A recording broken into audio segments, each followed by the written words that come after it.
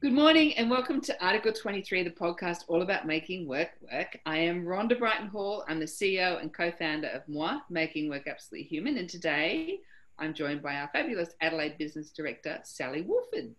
Welcome, Sally. Thanks, Rhonda. It's a big welcome from Adelaide. It's a bit cold and rainy again, very, very similar to the Adelaide Crows and the footy losses in the AFL at the moment. But rather than focus on losses, let's look at spring. Spring's coming. I feel it in my bones. I can't wait for some warmth. It does look like it's going to come that way. And as a Carlton fan, we've started spring with our first win, which was very exciting. Excellent. So, other than football, we are going to talk today about sexual harassment. And we're going to talk about moving this whole agenda forward. Now, it is a topic that is very, very much in the news right now. We've seen the High Court, AMP, of course, we've all been reading it in the paper, and a bunch of others who are lying there hoping to avoid the front page of the news. But we're not going to take that approach and talk scandalous stories. What we're going to do is take a very different angle, and we're going to talk about zero tolerance. And rather than the check it out, find the person, hunt them down, blah, blah, blah sort of way, we're going to talk about zero tolerance, which is actually about culture and taking a totally different thought process to how we think about sexual harassment and what we might do. And we think it's much more effective. So to that agenda, let's do this. What is sexual harassment? Why is it a problem? What are the laws? Are laws and policies important? And before everyone runs away, we actually want to talk about a better approach. And that's where we're going to go to. So, Sally, you've done an awful lot of very powerful work in this space, particularly in emergency services. Tell me a little bit about your background in this agenda. Okay, so I've spent a large amount of time working in very male-dominated organisations, typically fire and emergency services and policing. And particularly in some of those organisations I've worked with, they've had very public reviews of sexual harassment in their organisations. It's been out, it's been in the media. But I was in the lucky person, as you might say, to come in and help transform those cultures. It's a very complex area when you start to talk about sexual harassment, particularly in those command and control organisations where it's a very hierarchical structures. And they are literally designed to command and control in emergencies. They're designed to respond. And so there's a lot of discussion about power, perceived or otherwise, over individuals or groups of individuals. But when the work I've done, we've looked at the culture around it, those differences and the culture of speaking up versus shutting up. Very, very, very important in those sort of hierarchical organisations. We introduced some real big changes about how we report incidents, get people to be confident to report those incidents, but also set some baseline expectations of behaviours as well. Really transform that culture of reporting and talking about sexual harassment, not hiding it under the rug, but really let's talk about it and what we can do to actually start to eliminate it in the workplace. Yeah, I completely agree with you, and having a big fan of a lot of the work that you've done in that space. And it is about prevention. Once you get into a state where you're trying to solve it, it isn't a victimless crime. It's a crime where a lot of people are damaged, even just by the claim itself. So my experience obviously is from around the world, and people always, whenever we talk global, people always say the laws are different in each country and we should look at what the laws say and everything else. And sure, that's true. We all get that context matters, but I would say that in any country I've worked in, no one has ever wanted to be bullied, harassed, sexually harassed, discriminated against at work. Like, that's common, it's global, and it's a really good baseline to remember. So that being the baseline is that nobody wants to go to work and have this happen to them. And no one wants to have that claim made against them either. So, people don't want to do the wrong thing. They want to do the right thing. So that being the agenda, Sally, let's go straight to it. What is sexual harassment? Okay, so, we're lucky in Australia, we have it legislated. So we have a really clear definition that's out there for us. Really, it's any unwanted, unwelcome sexual behaviour makes a person feel offended, humiliated or intimidated. It's really some examples of that: sexually suggested comments, jokes or innuendo. That's, a lot of people would commonly refer to that, oh, that's just banter. Actually, it comes under this classification.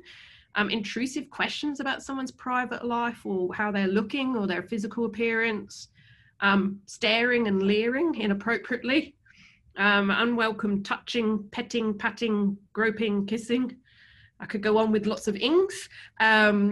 Sexually explicit text messages, images, or phone calls or emails, indecent exposure. We're coming up to the extremes of these behaviours. And of course, sexual assault is way up on that spectrum of behaviours that we don't want to see.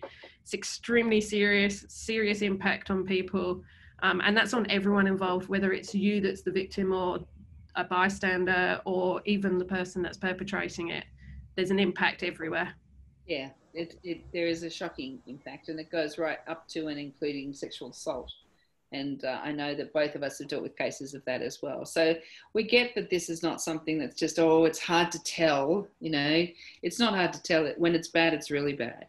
And so that's a great definition. I think our laws are really fair. Anyone who wants to discuss the law, sure, but they've been in place since 1984, which is an awfully long time. So I also think the thing that's really important is I was amazed to read the High Court stories when they were talking about the fact that people kept coming out and saying, I gave up my career, I gave up my job, I walked away from the profession, I stopped being a lawyer. I mean, the damage to that is huge. We've lost the potential of those people, those women, to be phenomenal at their careers in that field of expertise, which is so hard to get into, and yet they've thrown it away so early based on someone else's poor behaviour, not their own. And I just think that's just so sad. And that's a long time before we get to things like post-traumatic stress. The long-term impact of bullying and harassment just goes on for years and years to come. And quite rightly, I love the fact that you call that it's not just the person in the centre of it, although obviously the damage to them can be devastating, but it's also the people who watch it and think, well, now I'm in a workplace where I'm not safe, where it's weird, and I'm not really sure of the rules because these are not the rules I'm used to living in my life with, and they just feel really nervous about the whole thing. So basically, we've got some good laws, and they work pretty well. But let's talk a little bit about that law because I know you know the laws well. Yeah, and it's funny you're talking about, you know, it becomes a norm. So those behaviours, it becomes normal when it actually conflicts with someone's personal values of like, this isn't right. But when they see it happening and getting away with it, then it does tend to leave an impact on you as that sort of witness. So our laws over here, 1984, I think I was very, very young when they first came in. I won't disclose my age, but I'm not sure. I was just entering primary school, so so they've been around for a very long time, which is really, really great. And the laws basically are there to support us and give that clear line about what sexual harassment is and equally what it isn't as well. Yeah. But there's some really key things in amongst those laws that, you know, it doesn't have to be repeated incidents. You can have one-off significant incidents. It doesn't have to be a deliberate or event. It can be, you know, it can happen. People are interpreting it. It's very much about that, how the victim is feeling rather than how it was intended as well. There's also some aspects under that about employers' liability. And I think it's one of those things that people forget, that as an employer, they have an absolute responsibility to take some reasonable steps to prevent it, to prevent employees from actually committing those acts. And it's really, really important, that vicarious liability. I think people forget, and there's been several cases where people have actually experienced the ramifications of not taking those reasonable steps. What you often see, the first thing that everyone usually says is, where's the policy? We need a policy. But I tend to see it actually, let's set some expectations of behaviours that you'd like to see in the workplace. The policy naturally comes out of those because you're just writing them up. There's also those pieces of having a conversation about it so that there are open conversations. The legislation is there to set the baseline of everything we don't want you to do. And we don't really want you to get to the point where you're having to use the legislation. You should have all those provisions in your workplace to prevent getting to those points. So really it's about making sure that you've put those things in place as an employer and that your employees understand what they mean for them in their day-to-day work, so that when they're doing their job, because that's what we all turn up to do, everybody understands what the expectations are, and sexual harassment is not one of those in the workplace. Yeah, ever. Never, ever. Never, ever. So if that's what the law is, they're very fair. I mean, we have this debate sometimes. We'll say, oh, the laws are so tricky. They're not tricky at all. They're super clear. The examples that are written into it are just beautiful. And so what we're talking about is how do we deal with this in a better way? I think we've got good policies. We've got good laws. Now what? Now what are we going to do? And when we talk about this, there's one element of it that is absolutely my hobby horse. When we do the investigation, there's lots of rules around being impartial and isolating witnesses and everything else. But the reality of that situation is we almost double punish anyone who's involved in it. So if someone raises a claim and you've got a very combative, defensive lawyer type position that's doing the investigation, the person ends up completely isolated. And it is incredibly damaging. And I can't describe how bad that is. So the impact of investigation is pretty wicked. Yeah, absolutely. I mean, like if you think about it, summoning the courage to put in a complaint, you're putting yourself out there and you're showing some vulnerability to be able to do that. Not only have you had the incident, but you've also then summoned that courage to complain, then to go through an investigation process where it's very interrogative processes. It's a very uncomfortable thing, and it focuses back on that person again. Yes, focuses back on them to almost relive the experiences of what they've had, saying it over and over again to probably different people. It can be very, very lonely if you're that person that's reporting it. It is. And that impact on your career. You know, a lot of people, particularly with organisations I've worked, there's a fear of reporting for the impact that it might have on their career or their career path into the future. And you could literally see some of these high profile cases where those that reported, it damaged their career. Yeah, and you know it, like it's the reality is these really big ones that usually cost companies a lot of money and everything else. They might be, if you're a mid-level company person or a mid-tier leader, the senior executive would never hear your name. Like you are years away from them knowing who you are, and all of a sudden you're famous for something that you didn't want to be part of in the first place. So that's that you become associated with a reputational risk that just isn't of your making, and that's often careers are ruined, or a person's confidence is ruined, or they don't want to stay in a company where they're not treated well. So I absolutely hear you on all of those things. And I think one point you went through is it takes a long time before people speak up. We estimate that time for bullying is just on a year. A person will put up with it and try and deal with themselves and try and resolve for a year. And for sexual harassment, that period is somewhere between 3 and 4 months.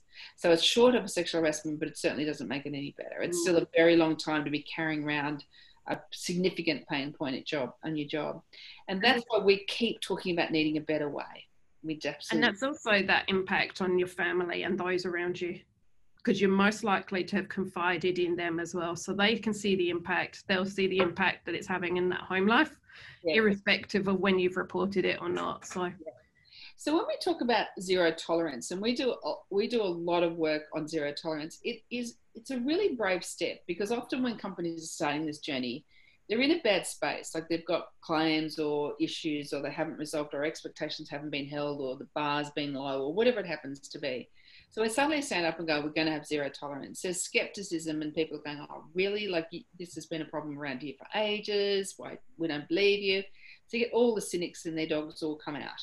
But the reality is, unless you stand up and say that, it will continue. And so it's so important to say a baseline for good culture is zero tolerance for the really bad behaviour, and sexual harassment absolutely is one of those really bad behaviours. So when we talk about zero tolerance, we talk about an expectation of leadership to be actively engaged in the agenda, to be listening, to be out and about, talking about it, hearing it, not filtered, not waiting for a case, but actually, what is it like to work here? How does it work?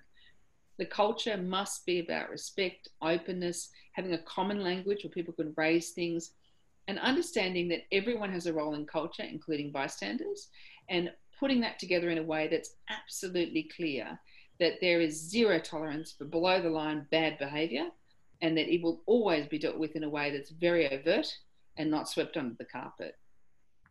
Absolutely. It's that culture where you can speak up and be heard, not stifling it under the rug. Yes, that's exactly right. Bring it out into the open, and people are going to flag things that aren't going right, but they'll also flag positive behaviours. When you start to get that confidence to talk, people will raise examples where there's been positive behaviours and start to recognise that, which is really good. And having those trust in processes, trust in the systems, and gaining that trust, you start to see people actually talking about it a lot more in the open and calling it out a lot more freely and easily. And I think there's also this element of the vast majority of people in any business and in society aren't going about deliberately harassing, sexually harassing, bullying people. That's not who we are. But all of us are capable of making a mistake, an ill-intended comment, a bad day, whatever it happens to be. But what happens in zero tolerance is that we understand our impact of those bad days. We understand the impact of when we make mistakes. It's not just well, that's okay, it was a bad day. It's actually, no, you've actually created a bad week, year, whatever for someone else. And so calling it out, having that conversation, and having the person themselves saying, I'm not exactly sure what you meant by that, but this is how I felt. You can go, oh my goodness, that's not how I intended to make you feel, and correcting your own behavior, course correct all the time, not waiting for it to escalate so that you're on the 15th time you've done that. People are really angry and now they're putting in a claim. So I think it is one of those things that becomes self-perpetuating when everybody in the culture has the same language and the same opportunity to talk about it. And you're not silencing the stories. So, you know, a pet hobby horse of mine is this: I'm very much anti-using non-disclosure agreements, as we sometimes call them, deeds of release, hush agreements as they're called in the States.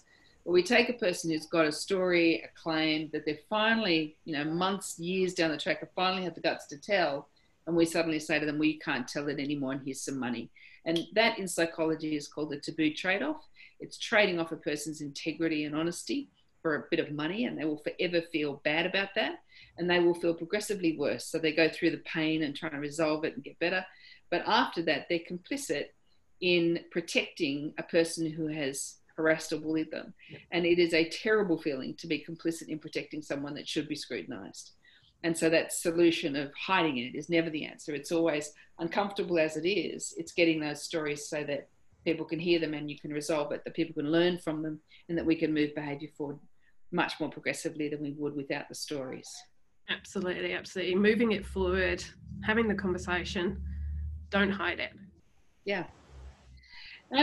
That's what we really want to get to. We want to get to these cultures that are open, that are led differently, that are transparent and happy to have these conversations, getting rid of the eggshells so that we can actually say, actually, I understand you've been talking like that for the last decade, but it's really bugged me for 10 years. So if you could stop, that'd be really cool. And creating environments where people feel included, belong, respected, appreciated, and all of those things can never be built on an environment that accepts sexual harassment. So we've got some fantastic examples of clients that we've worked with on this, some of them in case studies, some of them just in work that we've done. We try and share as much as we possibly can. I know, Sally, you made a beautiful guideline of how to deal with sexual harassment a couple of weeks back for our members, which, based on all the things that are happening at the moment, we've made free to everybody at the moment. So that's absolutely a great guide. It's a perfect piece of work that you've put together. So we'll leave that with people, and hopefully this conversation will start to mature and not become as taboo as it has been. Really appreciate your contribution into this, Sally. Thank you. No, thank you. Always love having a natter. And hope the rain clears up. Good luck on the football on the weekend. If you would like to get in touch with any of the Moi team, we're super easy to find. We are team@moi.live. Or if you'd like our newsletter, the same thing, just write to us and pick it up there, or on www.moi.live. And we'll look forward to seeing you next week. Thank you. Thank you.